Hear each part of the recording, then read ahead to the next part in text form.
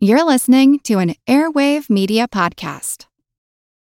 When you need mealtime inspiration, it's worth shopping Kroger, where you'll find over 30,000 mouth-watering choices that excite your inner foodie. And no matter what tasty choice you make, you'll enjoy our everyday low prices, plus extra ways to save, like digital coupons worth over $600 each week. You can also save up to $1 off per gallon at the pump with fuel points. More savings and more inspiring flavors make shopping Kroger worth it every time. Kroger, fresh for everyone. Fuel restrictions apply.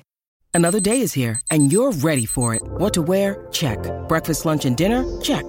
Planning for what's next and how to save for it? That's where Bank of America can help. For your financial to-dos, Bank of America has experts ready to help get you closer to your goals. Get started at one of our local financial centers or 24/7 in our mobile banking app. Find a location near you at bankofamerica.com/talktous. What would you like the power to do? Mobile banking requires downloading the app and is only available for select devices. Message and data rates may apply. Bank of America N.A., member FDIC.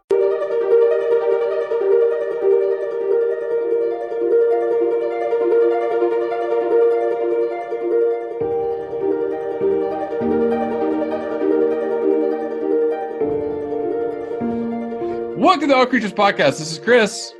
And I'm Angie. And we have an amazing interview today. Hi, Angie. Oh, yes. This is going to be very informative. Probably one of the more topical and shocking and just really interesting discussions we've had in a long time. And our goal today is to learn from experts that have been out in the scene documenting and helping protect sharks from the practice of shark calling. Yeah, absolutely. We are joined with the filmmakers of Envoy Cull. So Andre and Lawrence, welcome. Thank you. Thanks Happy to be much. here. Yeah. So, first thing we'd like to ask is just, you both are very involved in this film.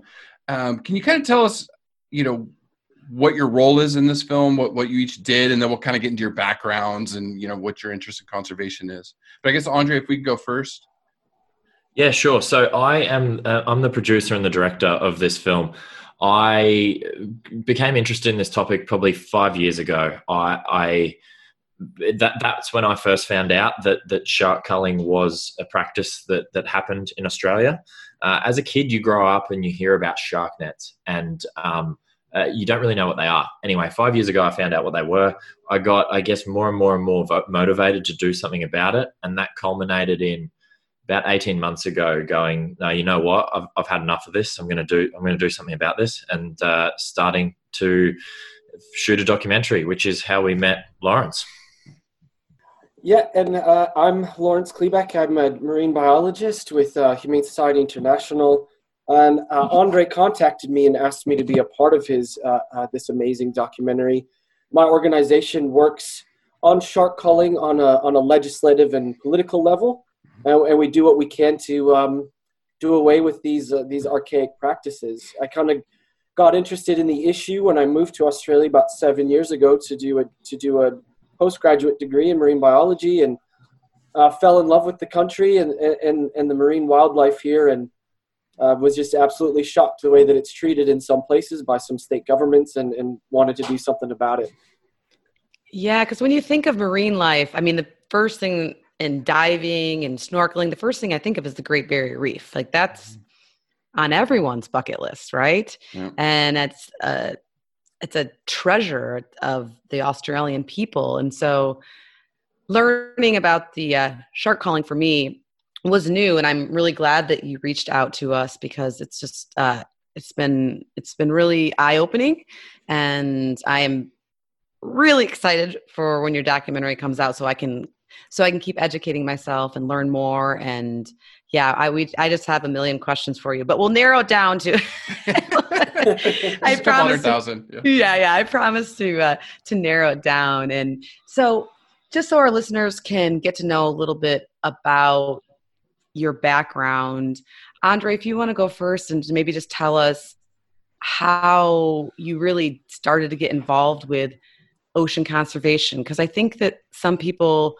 love animals or love the ocean, but it's like, oh, I can't do that because I have this other job or this other thing. So if you want to help shed a little light on what got you motivated.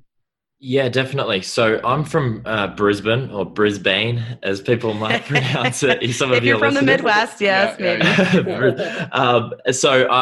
I'm a city boy, but we used to go for school every school holidays. My family and I used to go to the beach, basically either the Gold Coast or the Sunshine Coast for holidays, and just pretty normal beach activities, going for a swim, going for a bodyboard, going for a surf, things like that.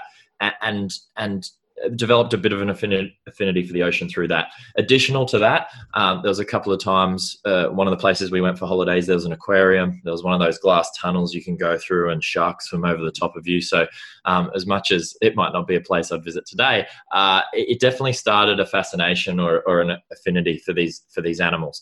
The real game changer for me was when I did my scuba ticket. I did my open water certificate. That's about 6 or 7, maybe even 8 years ago now. That was the big game changer for me. So being able to be under the water with these animals, interact with these animals, see these animals, that's when things completely changed for me. So I've always, in my career, I've always been a business guy. I've always spotted a problem in a market, and I've fixed that with a problem or a service and grown a business out of that. And now what I've done is applied that exact same thinking to conservation. So I spotted a problem that really, really, infuriated me, to be frank, and trying to fix that. And I'm trying to fix that through the power of film, and through working with people like Lawrence who feature in our film. Yeah, that's awesome. And now, Lawrence, I think you probably have the dream job of most ocean animal loving children.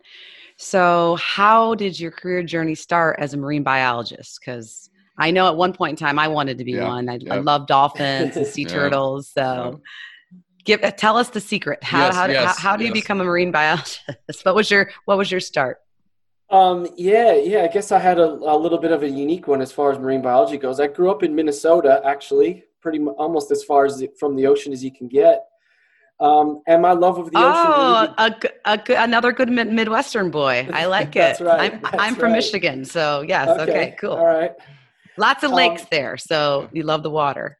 Yes, that's right. But my real fascination and love with the ocean obviously just began from books and documentaries and things like that. And obviously, my parents really encouraged that and everything. And like Andre said, as much as we, as much as our opinions have changed and there's certain practices that can be updated, zoos and aquariums did play a big part of my development and my love for animals and the ocean and things like that. I did my undergraduate in California at the University of San Diego. Then about 7 years ago, I came out to Australia to do a master's degree in tropical marine ecology up in Townsville, Queensland, for our non-Australian listeners. That's up towards the north and right on the coast of the Great Barrier Reef. After that degree, I started working on the reef on dive boats and other things like that, and really got to see a real dichotomy between the Great Barrier Reef, which is one of the world's most wonderful, fascinating, beautiful ecosystems, but also the threats to the reef and the way that it's been declining, whether that's coral bleaching or this issue exactly, shark culling. And it really hits you when you've seen something that you've been dreaming of seeing your entire life, and you see how it's being treated,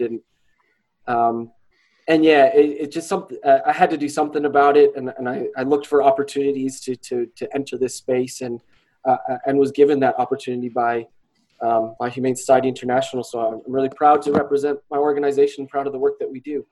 Yeah, that's amazing. Amazing. And so now you have to tell me, is being a marine biologist, is it really all like rainbows and dolphins and everything that I think it is? No, not all of the time. I mean, obviously it is such a blessing to do what I love and get paid for something that I'm passionate about, that I would happily do for free. But I am living a dream, but no, it's not easy every day. Hard work, long hours, and a lot of, I feel like a lot of scientists in a lot of different disciplines these days are feeling a lot of frustration about a lot of different governments And so I'm definitely feeling that as well. Yeah. Yeah. Oh, Lawrence, yes. You and I could do a whole podcast on that. Different pod, different day. Yeah. So I guess, just from the top, so can we just kind of describe, I mean, Angie and I obviously had seen the trailer and we'll definitely link it in the show notes, but what the film Envoy Call is all about. So maybe start with Andre and then go into Lawrence and what he thought the film was about.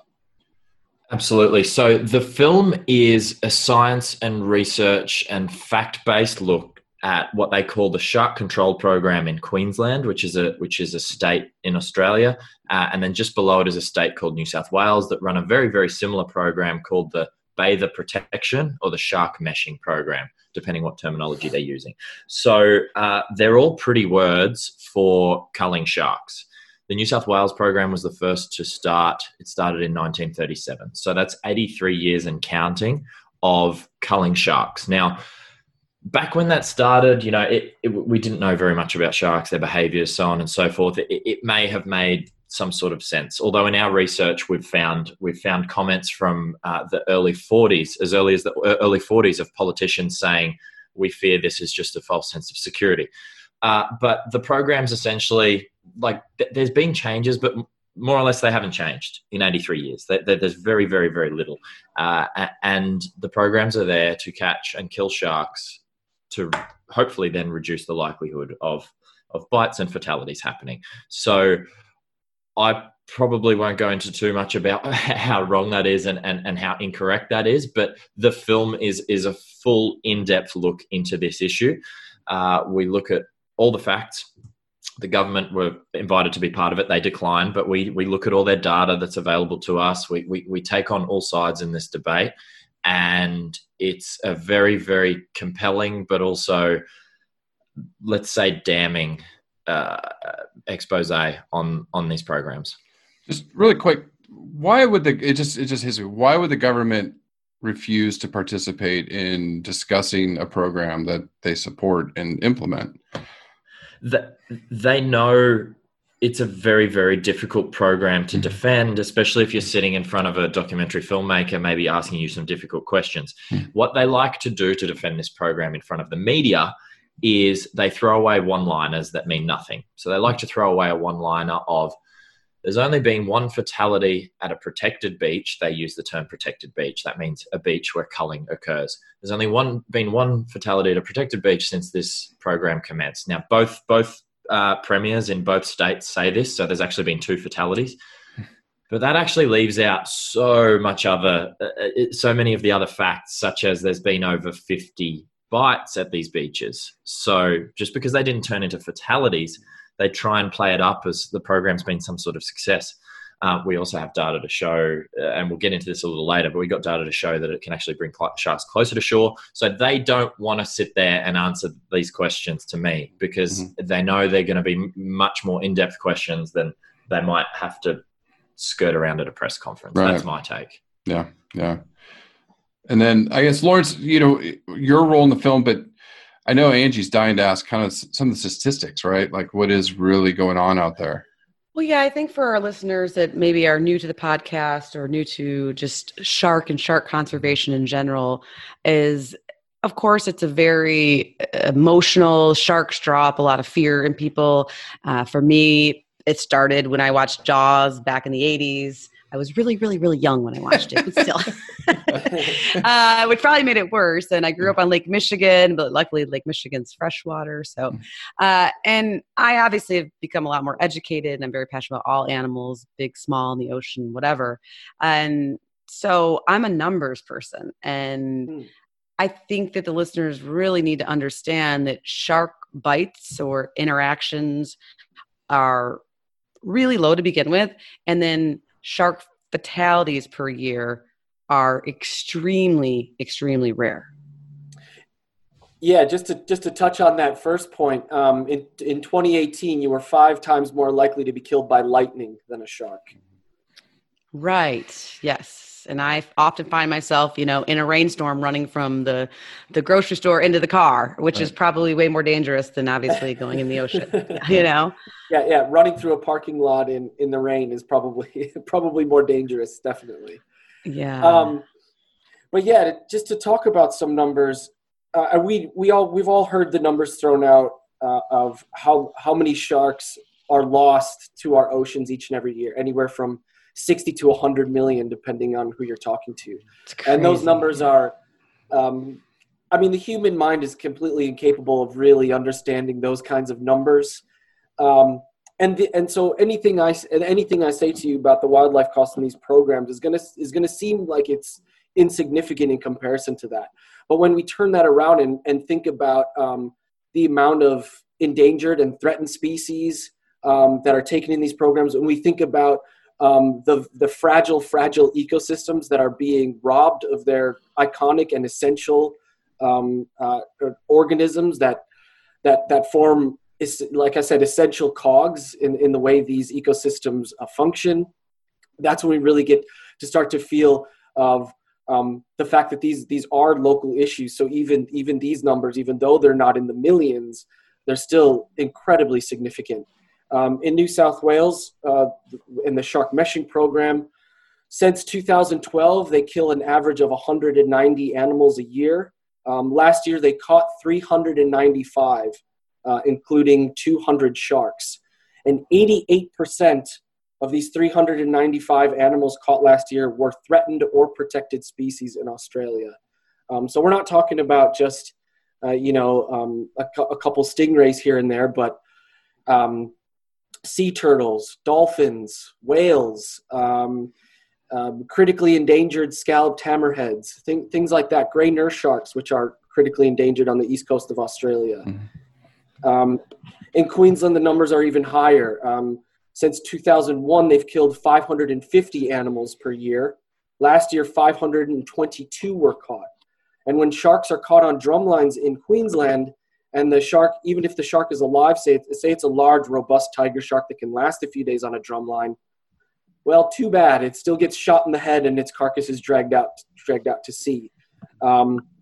So yeah, these culling programs do massive damage. And like what I touched on, especially as far as ecosystem function goes, the Great Barrier Reef Marine Park Authority, the management agency that oversees the health of the Great Barrier Reef, did a progress report this year. And on their list of the top threats to the reef, obviously coral bleaching and climate change is number one. But just barely further down the list is removal of apex predators. So I know your listeners are a very animal-loving crowd, but imagine taking lions out of the savannah and the way that all the other organisms will interact, and that balance gets thrown dangerously out of control. And healthy ecosystems like the Great Barrier Reef need healthy shark populations, and this program is depriving it of that in a time where it really needs all the help that it can get. Yeah. On that too, we look at a bigger we look at the whole program, and it's some crazy numbers when you look at since its inception. So Queensland only started in 1962, not at the same time as New South Wales did, and it's 13,000 tiger sharks in that time. It's nearly 1,000 great whites. Obviously, great whites are in a bad shape population wise. So to have taken 1,000 out of the gene pool and breeding and all that sort of thing, that the untold flow-on effect of that is really bad. Yeah. And another thing to mention is that these programs specifically target the larger animals. And for those of us that understand a little bit about fish or shark biology, is those larger animals, they don't hit menopause or anything at any age. They become more and more productive and more fecund. So the larger animals you take out of the population, the bigger impact you're going to have on those sharks being able to rebuild that population. Yeah. They have it takes them a while to grow and to become sexually mature. It's not like you're a goldfish you get at a local fair, and then there's more of them. They grow really slowly. It takes them a while to reach adulthood and a while to become breeding shark. So that's one of the bad things about this program too, is that there is no minimum size. So with recreational fishing, for example, it's under a certain size, you throw it back for that reason. That's not the case. We've got images of 1 meter long basically year-old tiger sharks that they kill. We've got great whites that are, definitely haven't reached sexual maturity. So we're talking like quite a small shark, 1 to 2 meter great white. They kill them. Yeah. And for some of our listeners out there, can you maybe, Andre, if you want to talk a little bit about the different types of culling, help educate us on the meshing versus the netting versus the drum lines? Yeah, so meshing and netting are the same thing. That's just two different pieces of terminology from two different states. Essentially, meshing does sound a little bit more like fun and nice. Yeah. Maybe that's Oh. And shark net. So that's you're right. That's a little bit deceiving, if that's the right word. But so is shark net. Shark net makes the public think it's a net that goes from the surface to the seafloor, and it's a bit of a barrier, and it stops sharks coming into shore. It's not. Right. It's a fishing net, full stop. They're both just gill nets, same as you would use in commercial fishing. That's all they are. It sounds fancy. They're set at beaches, so people think, maybe they're a bit of a barrier. They're not. In New South Wales, they're set on the bottom, and they go to halfway up in the water column, so sharks can swim around and above. They're only 150 meters long in New South Wales. My gosh. That makes no sense. That doesn't make any sense. Yeah. No sense. Queensland makes equally no sense. They are 183 meters long. They are set on the surface, but they only hang 6 meters down, again, in waters 12 meters deep. So you're talking a giant coastline. To use the Gold Coast as an example, so from the southern to the northern tip of the Gold Coast is approximately 30 kilometers of coastline. Mm-hmm. They have 11 nets in that space. So 11 times 183, don't have a calculator in front of me. Let's call it 2 kilometers. You might want to do some miles conversions here for your audience. Yeah. But in 30 kilometers, there is 2 kilometers of nets, and they don't even go to the bottom in that 2 kilometers. So the whole concept is just absurd. If anyone thinks it's actually keeping sharks away from them, it's just fundamentally absurd. They're a fishing net, full stop, end of story. Mm-hmm. In terms of a drum line is a fancy name for a giant floating fishing hook. So they have a big bright orange buoy so tourists can see them and feel safe. And below that is an industrial chain with a very, very, very big fishing hook that does a lot of damage when a shark bites through it. Sometimes it's not always just through the mouth. Sometimes it can come out through the top of the head, and it's quite graphic stuff. They bait them though, right? They're a baited hook. Absolutely. They're a baited hook. So there's a strong argument in our film, backed by data, that's bringing sharks closer to shore. So the whole concept is fundamentally flawed on so many levels. And then not only what happens a lot of the time with the drum lines is that they will catch a smaller shark, a reef shark or a tawny nurse shark or something like that. And then they become predated on by a larger animal, by a bull or by a tiger or by a white. So what you're actually doing is catching smaller, harmless sharks, and then they are then attracting larger, more dangerous sharks to humans, closer to shore. We could spend the whole episode talking about how absurd it is, but that's the short version of the actual methods that go into the program. I'm not sure if, Lawrence, you've got anything to add to that. Yeah, I just wanted to throw in one number about the shark nets. Another Australian state was thinking about using some of these programs back in 2012. So asked a couple of the experts in the states that are using them how they were going, and one of those studies found that 40% of all the sharks caught in the nets were on the beach side, on the shore side. Okay. So nearly half of these sharks are caught where the people are swimming anyway. Yeah. And just going off what Andre said about anything caught in the nets, even the nets become baited as they attract these animals in, and it's creating feeding opportunities for intelligent animals. As I'm sure a lot of your listeners are aware, the sharks have been around for 350 million years, and it's no coincidence that they are incredible predators that are perfectly tuned to what they're supposed to do, and finding feeding opportunities is one of the best things a shark does. And so if a shark is continuously hanging around baited drum lines, That does not bode well for people that think that they're a device that provides any sort of safety. A really iconic surf break on the Gold Coast, Snapper Rocks. Surfers globally will know it. It has drum lines just off the back of the surf break. Like literally, there's surfers just sitting there on their boards, and 200 meters away is a chum slick being created by these baited drum lines. Makes no sense. Yeah, no. Especially growing up on the coast of California, and just so I guess I know the film is focused on Australia, but are these techniques being used worldwide? And or what are some of the other? I know briefly I saw in the film trailer Hawaii, doing shark culling. So what's it look like globally? I'll speak quickly. Yeah, the film goes to Hawaii, so I'll speak quickly about Hawaii, and then maybe Lawrence can add from there. But we go to Hawaii, we talk to Ocean Ramsey, we talk to Juan Oliphant, and they tell us about the failed cull that they had in Hawaii there. So they attempted these methods. They went out there and they killed a bunch of sharks in the hope that it might make beaches safer. And they studied it, and they realized it didn't. They realized it was not a good idea, and they pulled the pin. Like the section in the film that addresses that is actually quite short because there's not that much to say. Tried it, realized it was dumb, stopped. Like the numbers did not back the outcome they were looking for, so they pulled the pin. They realized it was stupid, and in some senses they made it worse because when you take out large tiger sharks, for example, that control an area. You let more juveniles in, and juveniles are still learning what's food and what's not. So you're actually making it more dangerous as well, in a sense. Yeah, Lawrence, do you have anything to add? Yeah.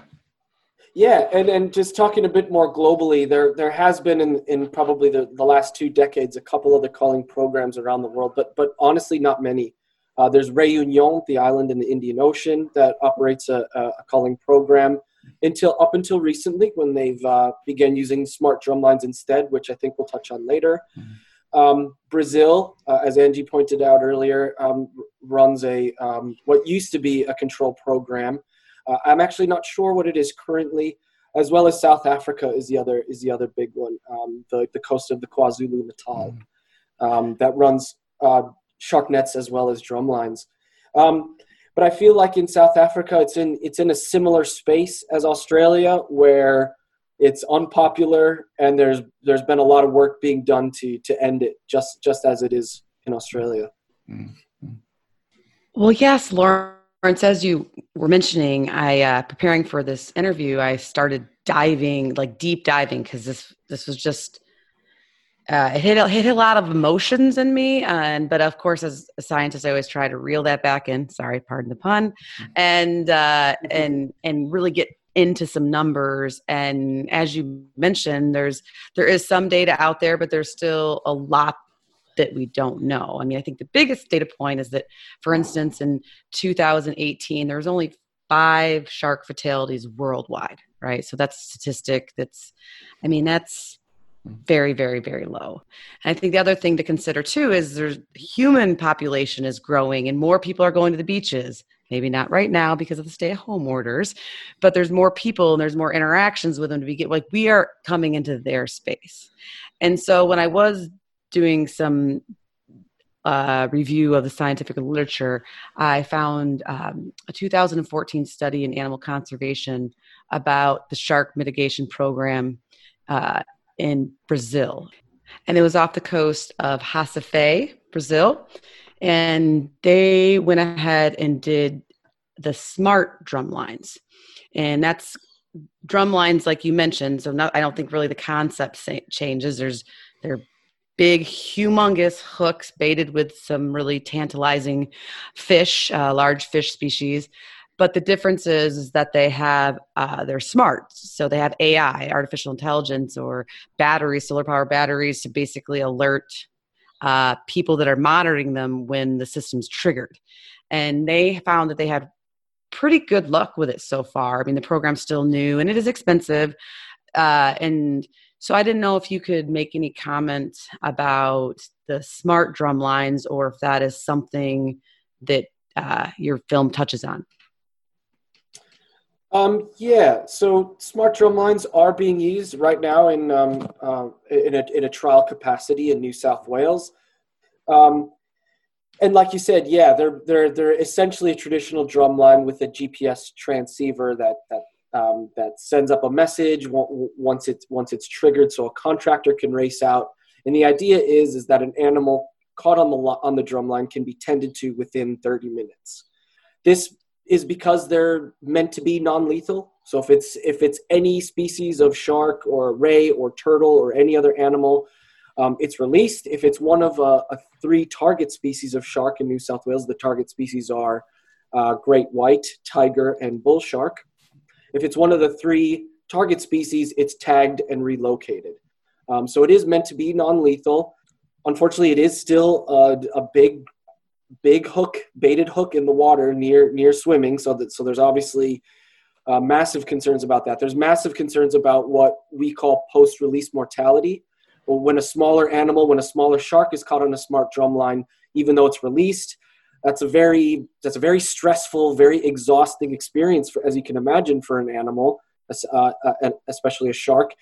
So that some of these animals don't survive post-release. Now, some of the more robust species, great whites and tigers, are fine being hooked on a line for a long period of time.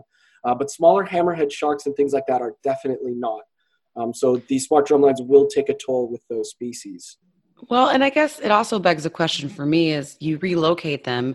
I've done that with squirrels, I guess, to feel better about myself or whatever it is. But how do we know they're not just coming right back? I mean, some of what I was reading, they're not relocated like really far away. Am I correct? Or any thoughts on that? Yeah, in New South Wales, the rule is they take them about 1 to 5 kilometers out to sea and then release them. I'm assuming it's probably 1 because that's the lower end of the scale. But from the studies that they've done, is that most of these animals head straight out to sea. Okay, they're smart. They had a bad experience. They're like, I'm out of here. I think the average time for one of those tagged animals to return to a listening station where it can be recorded again is about 70 to 80 days. So they do stay away for quite some time. And so that's why these smart drum lines are very nuanced for my organization. As an animal welfare and environmental conservation organization, we will never promote the use of hooking animals, dragging them around the ocean just because we don't want them where they're naturally occurring.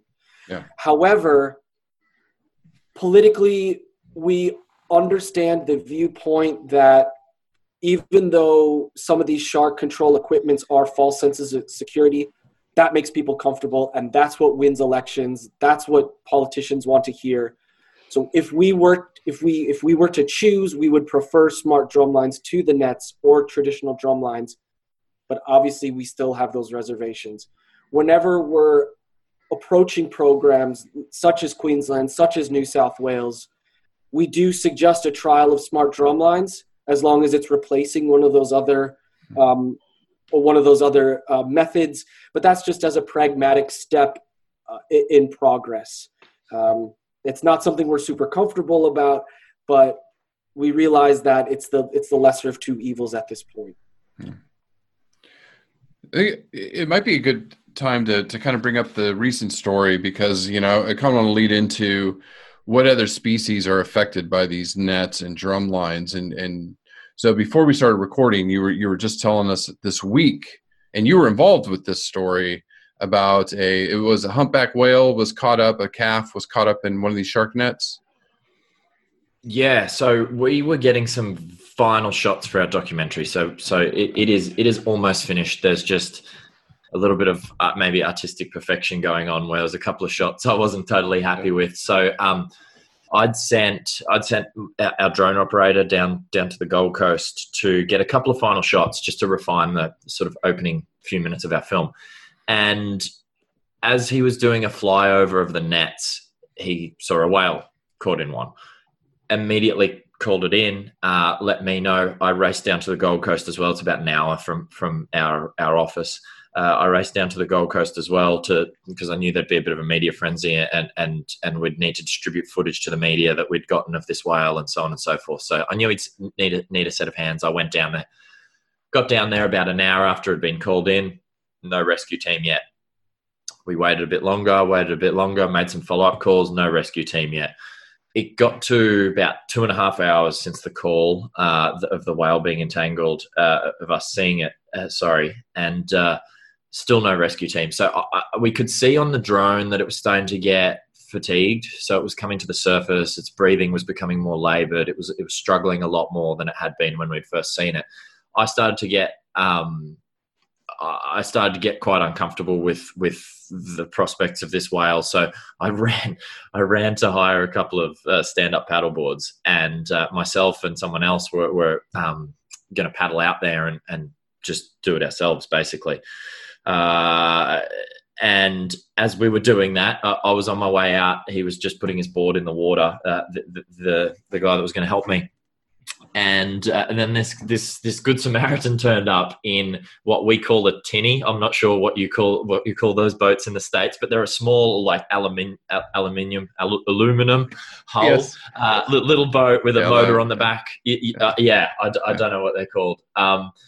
Anyway, he turns up, literally sees what's going on, pulls over, anchors his boat to the shark net, to the net, and dives in. Gets his knife, releases the whale, gone. Still no rescue team in sight. This then started a media frenzy. Like, where were the rescue teams? Who is this mystery guy? He got fined for breaking a 20-meter exclusion zone around this equipment. So the 20-meter exclusion zone is a whole nother story that I could talk about with frustration. But so he got fined. It became this massive story in Australia. It was 3-4 days ago at the time we're recording now. It's still going. It's still in the media. Under the pressure from the media and the pressure from the public now, they've withdrawn the fines, luckily, because I feel like he did the right thing. And yeah, it just shows, I guess it's a good lead in to maybe talk about all the unintended side effects of these nets, both drumlines and nets, but specifically nets, because whale entanglements are not uncommon. There was 6 last year. Unbelievably, the government released a press release after this incident saying, don't go in, don't save, don't do it, leave it to the experts. And we run a really good program, and there was only 6 whale entanglements last year, which is the weirdest brag I've ever heard. I think that's only 6. Yeah. Only 6. Good job. Good job, guys. Yeah. So yeah, but there's dolphins that die in these nets. There's turtles that die in these nets. There's rays that die in these nets. Like, they're super, super indiscriminate killers. It's madness. It's really madness that, I mean, yeah, I had this idea of these nets weighted and, protect the beach. Nothing gets through, and they're just kill nets just floating there, catching whatever, just catching whatever. On a whale migration path too. Yeah. Or for anybody that's watched Finding Nemo with the sea turtles, whatever current that is, the Great Australian Current or whatever. Yeah.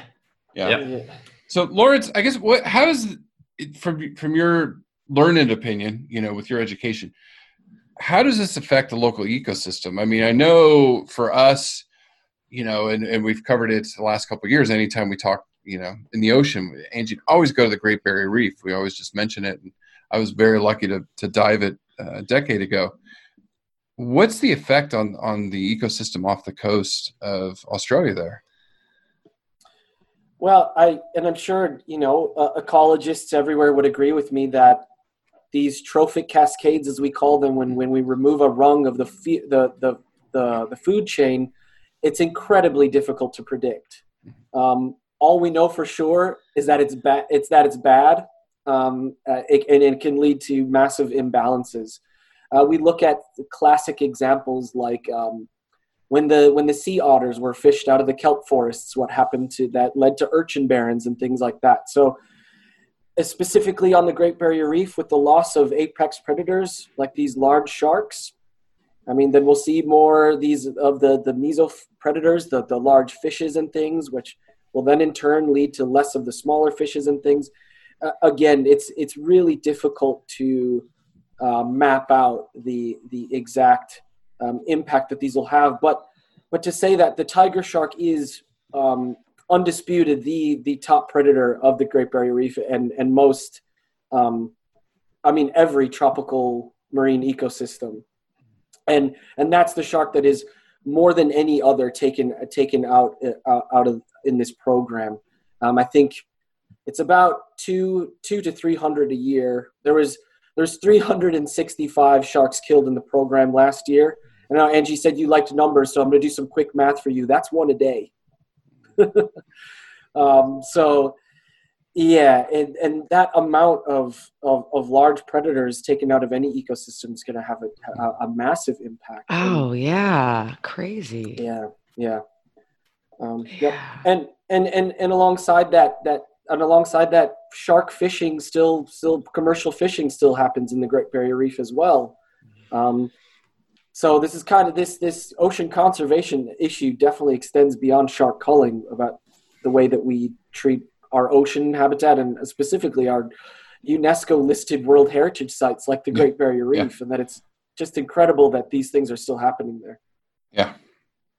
And with all this data, Lawrence, that is quite obvious, and as far as ecosystems go, with sharks being important for healthy oceans, healthy barrier reefs, why is it that they're still around, and what is the politics behind it? Because I don't, as far as I can tell, and maybe you can correct me if I'm wrong, but there's not a lot of numbers supporting the drum lines and the fish nets.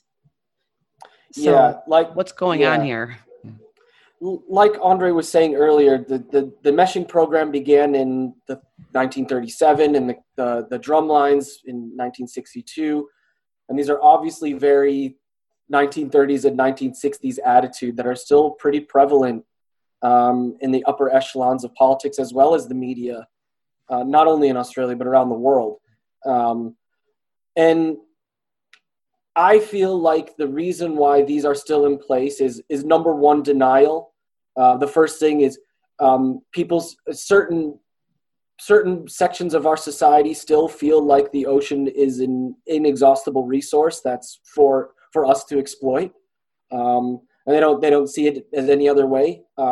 If we're out swimming where the sharks live, then they better stay out of our way, because this is it's a very anthropocentric view to think that this is our world and we can control everything around it and in it.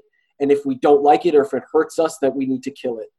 And I think that mentality is still so prevalent.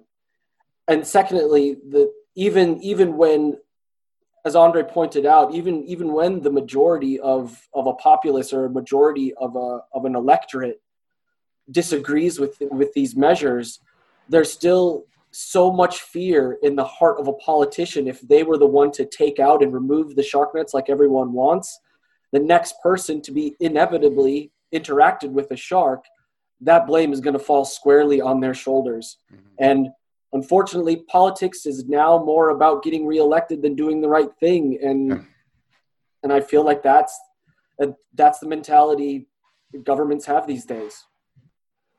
Yeah. And so, I mean, what can we do to help change their minds? Just really get as much public. We need an overwhelming amount of public support. We're learning through this exercise that a simple majority just isn't enough. It has to be from all corners. It has to be businesses. It has to be tourism. It has to be families. It has to be, from all corners of our society. We've got to recognize these things. We've got to, this, and obviously this goes far beyond simple shark culling. This goes for so many things that we're facing right now that we all really need to band together and show what we can achieve as a human race and as a human civilized society. I think a lesson can be learned from the Western Australian cull. So Western Australia is another state in Australia. They had a trial of a cull in 2014. They quickly abandoned it because there was international outrage. So Queensland and New South Wales programs have been around for a long time. They've flown under the radar for a long time. That's something we're looking to change with this film. Western Australia, it was new and it got on the global radar, and there was outrage. Like famous people were condemning it. There was protests, there was paddle outs, there was all this uproar that, hey, this program's not all right. Just, you can't go out there and kill stuff just because you're scared of it. Like that's not how the world works. That happened in Western Australia, and it worked. The government backed out. They abandoned their plans. Their trial ended. They pulled the pin. That exactly is what Lawrence is saying, is that we need voices. We need outrage. We need more than, a simple majority. We need global outrage, I feel. And that's what we're trying to create through this film. Because I think when people see the ugly truth laid out to them for 100 minutes, it's gonna generate some feelings like that, and then our job post its release is to convert those feelings into action, and that's really what we're trying to do. Because I think once both Australia and the world see this program for what it is, and the footage in the film is not an easy watch. For parts of the film, it's a very, very difficult watch, and then when you see just a lack of data behind that, and the abundance of data against it, there's going to be some strong feelings against this program. And if we get the international spotlight on these two states and these programs, I hope that can facilitate change. It might not be overnight, but that I think is what is going to get the job done. And it did in Western Australia. Yeah. So I guess one of the big questions is, when's the film coming out? I know you said you were just filming this week. So the trailer was like, wow. I mean, wow. When I first saw it, and yeah, it had a lot of emotion, but I mean, honestly, Angie and I were like, we can't wait to see it. Yeah, I unfortunately right now we don't have a straight answer to that. I'll give you the long answer though. We are negotiating with streaming platforms. We need it to come out before the Queensland state election, because we want to make this an election issue, which is in October this year. So once we have an agreement with a streaming platform, one of the conditions of that agreement will be a release date that is at least a month before the Queensland state election. So originally, all of these opportunities have actually come up because of coronavirus. So streaming platforms who ordinarily might be very, very difficult to get content on are in desperate need of content because their productions are shut down and things like that. So some doors have been swung open for us, which is fantastic. It did change our distribution plan. Our distribution plan was going to be a small cinema release in Australia, and then look for an online deal after that. We now have some great opportunities, but no clear answer on a release date or where that will be yet. But it will happen, and it will be out definitely in enough time to make this an election issue in Queensland, which is an October election. But yeah, I mean, follow our socials and you'll get a straight answer soon, I hope. Yeah, it's not a simple process. For sure. Well, in the documentary, do you guys explore or touch on some of the hopeful things or some of the good things that can be done, and solutions, I suppose? We're very, very solutions driven. So, awesome. in a hopeful sense, yes, we very, very briefly touch on the WA Cull that public outrage can do something, and we need your voice. That's kind of a call to action at the end of the film. But in terms of solutions, yes, a good chunk of our film is spent traveling around the world looking how this issue is treated in other parts of the world, and technology and products and services that might be able to help. So we look at everything from drone surveillance, which is very, very, very promising. It works basically in good water conditions. You spot a shark, you know it from the silhouette. You can clear the beach because it can, even through AI, it can identify what species of shark it is and through the swimming pattern. So they know. Wow, that's incredible. Yeah. So they know, for example, for a grey nurse shark, they don't need to clear the beach because it's not an issue for swimmers and surfers. But if they spot a great white, they would clear the beach. What you can also do in a traditional sense, in a traditional way, you would spot a fin, or a surfer would paddle in and say they saw something, and you close the beach, and you close it for an amount of time that you guess might be a good amount of time to close it for, and then you open it when you think it's safe. With drones, you can just monitor that shark, wait till it's moved off, open the beach. So it's actually more positive from a tourism point of view too, in that you don't need to go closing beaches for guesstimate amount of times. You can actually monitor the shark, it's moved off, great, everyone back in the water, no problems. So we look at drone technology. We look at two options for barrier technology. One which is really good in calmer locations, one which is suitable for surf breaks and big swells. And then we also look at personal deterrents. So basically those electronic devices that you can wear that emit an electronic field that sharks don't like, for when you're doing those higher risk activities where no barrier or no drone can protect you, diving, spearfishing, those kinds of, even surfing in a remote location, those sorts of things. We also talk about how education plays into it, so on and so forth. So it's a big focus of the film. I didn't just want to be, it would have been a shorter, punchier film, no doubt, but I didn't just want to be a film that yells at the government and tell them they're doing the wrong thing to stop it. I really wanted to lay out a roadmap on where this program should be, given that it's 2020 and it's not 1937 anymore. And Andre did it.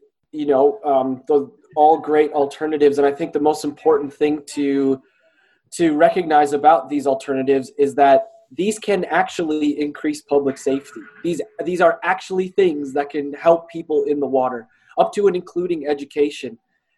And on the other side of it, these culling things, they don't. They can't prove that they do anything to public safety.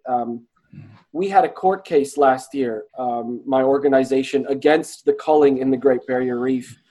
And we brought that court case for, first of all, what we've been talking about already, with that shark culling is a detriment to that ecosystem. But our second and more strong argument has to do exactly with this, that shark culling has no impact on bather safety. And we won that court case. We won in the Administrative Appeals Tribunal in Queensland here, and then they appealed, took that to the Federal Court of Australia, and we won again. Mm-hmm. And the real mic drop moment of that court case was Queensland Fisheries' own expert witness was asked on the stand if the lethal component of the shark culling program was removed tomorrow, would it impact swimmer safety? And that expert said no. Mm-hmm. Wow, that's very impactful. Yeah. And now, Lawrence, with that program, congratulations. And that's why I love your organization. I mean, fighting, being the voice for the animals and speaking up for their conservation. And it's such great news that they won on so many levels. But where does it stand today?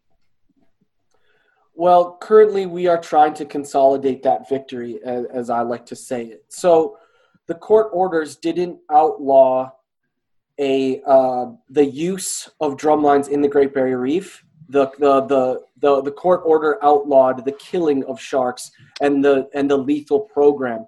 Okay. And so what the court order said is the drumlines have to be checked more regularly, and large sharks were to be tagged and relocated, just like the smart drumline trials in New South Wales. Now, what happened was, after Queensland lost the court case, they kind of threw a tantrum, dragged all the drumlines out of the Great Barrier Reef in an effort to put pressure on the federal government to say, look, now there's nothing protecting people anymore and people are going to die. And they literally were waiting for shark interactions to happen on the Great Barrier Reef so that the federal government was then pressured to change the Great Barrier Reef legislation so they could circumvent these court orders. Fortunately, to their credit, the federal government held firm. They did not change the Great Barrier Reef legislation. So the drumlines going back into the Great Barrier Reef, while it doesn't sound so great, it actually signifies the ending or the ending of the legality of killing sharks in a culling program. Now, as I say that, there's still massive issues. Sharks are still dying on drumlines in the Great Barrier Reef, and we are still litigatively engaged, can I say, to make sure that those Administrative Appeals Tribunal orders are implemented appropriately and effectively. So for both you know, outside of this film, is there any other exciting conservation projects you have working, or other films that our listeners may be interested in? So for me, we're totally focused on getting this film finished and getting it on the platforms, getting it in front of the eyeballs it needs to get, and then we'll have basically an activism campaign off the back of it. From there, I've got some other things that I'm very passionate about that I want to go make a film about immediately after this with some of the people that have been in this film. So I've met some very special, very dedicated, very amazing people throughout this process, and it's been a very humbling process to see. Yes, we're coming in and making a film about it, but these people dedicate their life to this stuff day in, day out. I have so much respect and so much, I guess, endearment for these people that have agreed to be in the film and the work that they do. So, I now have a lot of ideas, but I have some projects that I want to move on to straight after this. But really, the main focus is getting it finished to a high level, get it out on a platform that it gets it in front of millions and millions and millions of eyeballs around the world. And then create some change off the back of it. So that's sort of my plan for now. Lawrence, what have you guys got going on? So culling is a big part of what we do, working on these two programs. But protecting sharks and other marine life, as an extension, we also do a lot of work with fisheries. So fisheries need to be accredited in this country before they continue, make sure that they're managed properly, and that gives us an opportunity to submit our suggestions and recommendations on bycatch, things like managing those fisheries appropriately. We do a lot of work with threatened and endangered species in Australia, so we nominate species to be federally protected. And lastly, we do a lot of work internationally with international conservation instruments, things like CITES, the Trade of Endangered Species, as well as CMS, which is migratory species. So getting animals listed on those instruments, and for me, sharks specifically, so that there's some international cooperation as far as their trade and their conservation when an animal is migratory and lives in multiple jurisdictions. And so that's mainly what I work on. Yeah, just for our listeners outside of Australia, because Angie and I were really focused on it earlier in the year and monitoring the fire situation there, and then obviously with COVID-19 has thrown the entire planet on its head. Just how are things going in recovery down there, and especially with something we didn't hear about was aquatic species. I know streams and things were affected. So I don't know if either of you, Lawrence, if you had something on that. Yeah, well, as I'm sure the world knows by now, is that the fires were absolutely devastating this last austral summer. My organization, not me specifically, but works a lot with native wildlife, going down to the fire-affected areas, putting in water stations, feeding, doing rescues, bringing animals to shelters. All the native animal shelters in those areas are absolutely overflowing, but there was a big global financial support for all of that. So we've been very, very lucky to have access to funding that we could disseminate to some of those hardest hit areas. It was bad, but I think hopefully looking back on it optimistically, we know what we can do, where our shortfalls were, and how we can better prepare for those in the future. As we know, as things like bushfires and extreme weather events are going to get more and more frequent and more extreme. Well, that leads me into one of my last questions. Is there obviously is a lot going on as far as wildlife and conservation and the human wildlife conflicts, and as far as shark culling goes. And first and foremost, when Envoy comes out, Chris and I will do our part in helping promote that, and anything you need from us, we are totally on deck. But do either of you have advice for our listeners on what they can do to help you? We're all sitting at home on our couch right now. We've all watched most of the documentaries out there, waiting for new good ones. But what else could we do from our couch, or for people that are more local in Queensland or New South Wales? Any advice on what they can do to help? We Humane Society International, along with our partners, the Australian Marine Conservation Society, which is another organization involved in the film, we have a group of everyday folks around the world, mostly in Australia, but around the world, that have signed up to a thing called Shark Champions at sharkchampions.com.au, or I'm sorry, sharkchampions.org.au.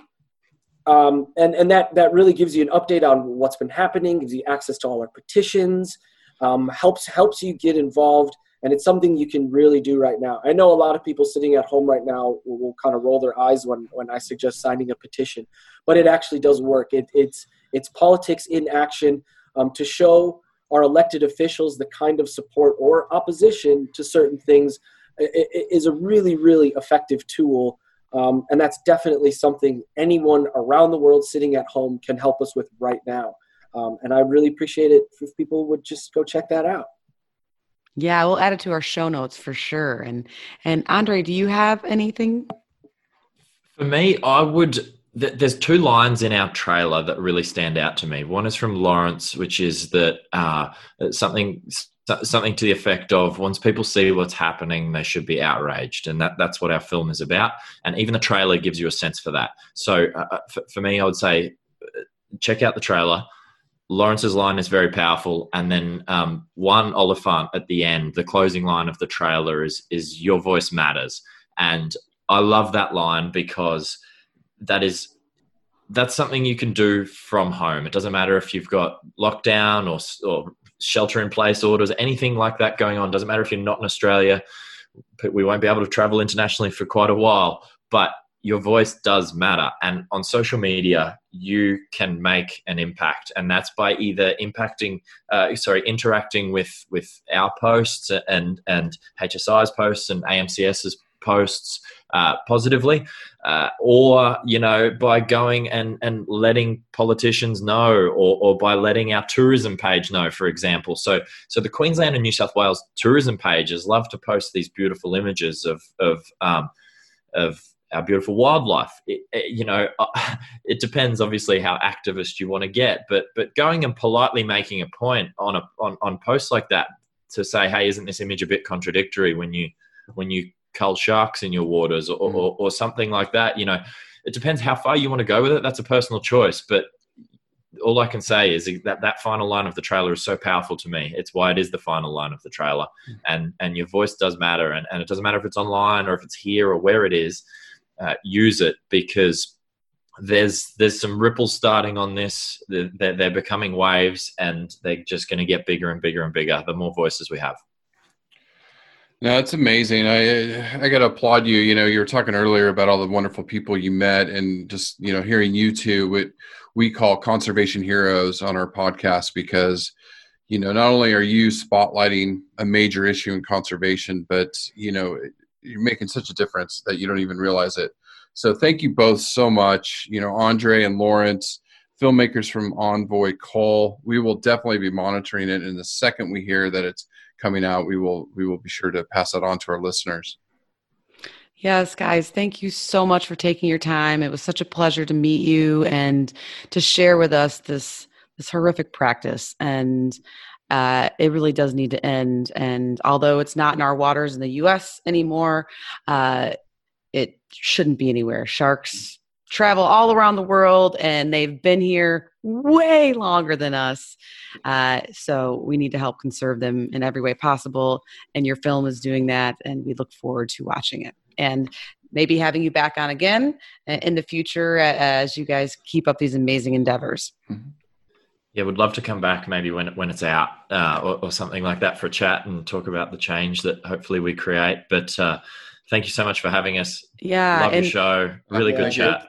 And if you do ever release it in like a small intimate theater in Melbourne or Sydney or something, and you need us to come be there, part of the red carpet. Yes. I am ready to travel. Let me tell you, I've been home. I've been home for 8 weeks with 2 little kids. So, oh my goodness, you let me. I'll even put like real clothes on to come there, not just my yoga pants. Thank you so much. Yeah, Awesome. thank you. If ever you're in the States, let us know. We would love to host you. And it's just thank you so much. It's such a great time meeting you. Thanks you very both. much, Angie and Chris. Really appreciate the opportunity.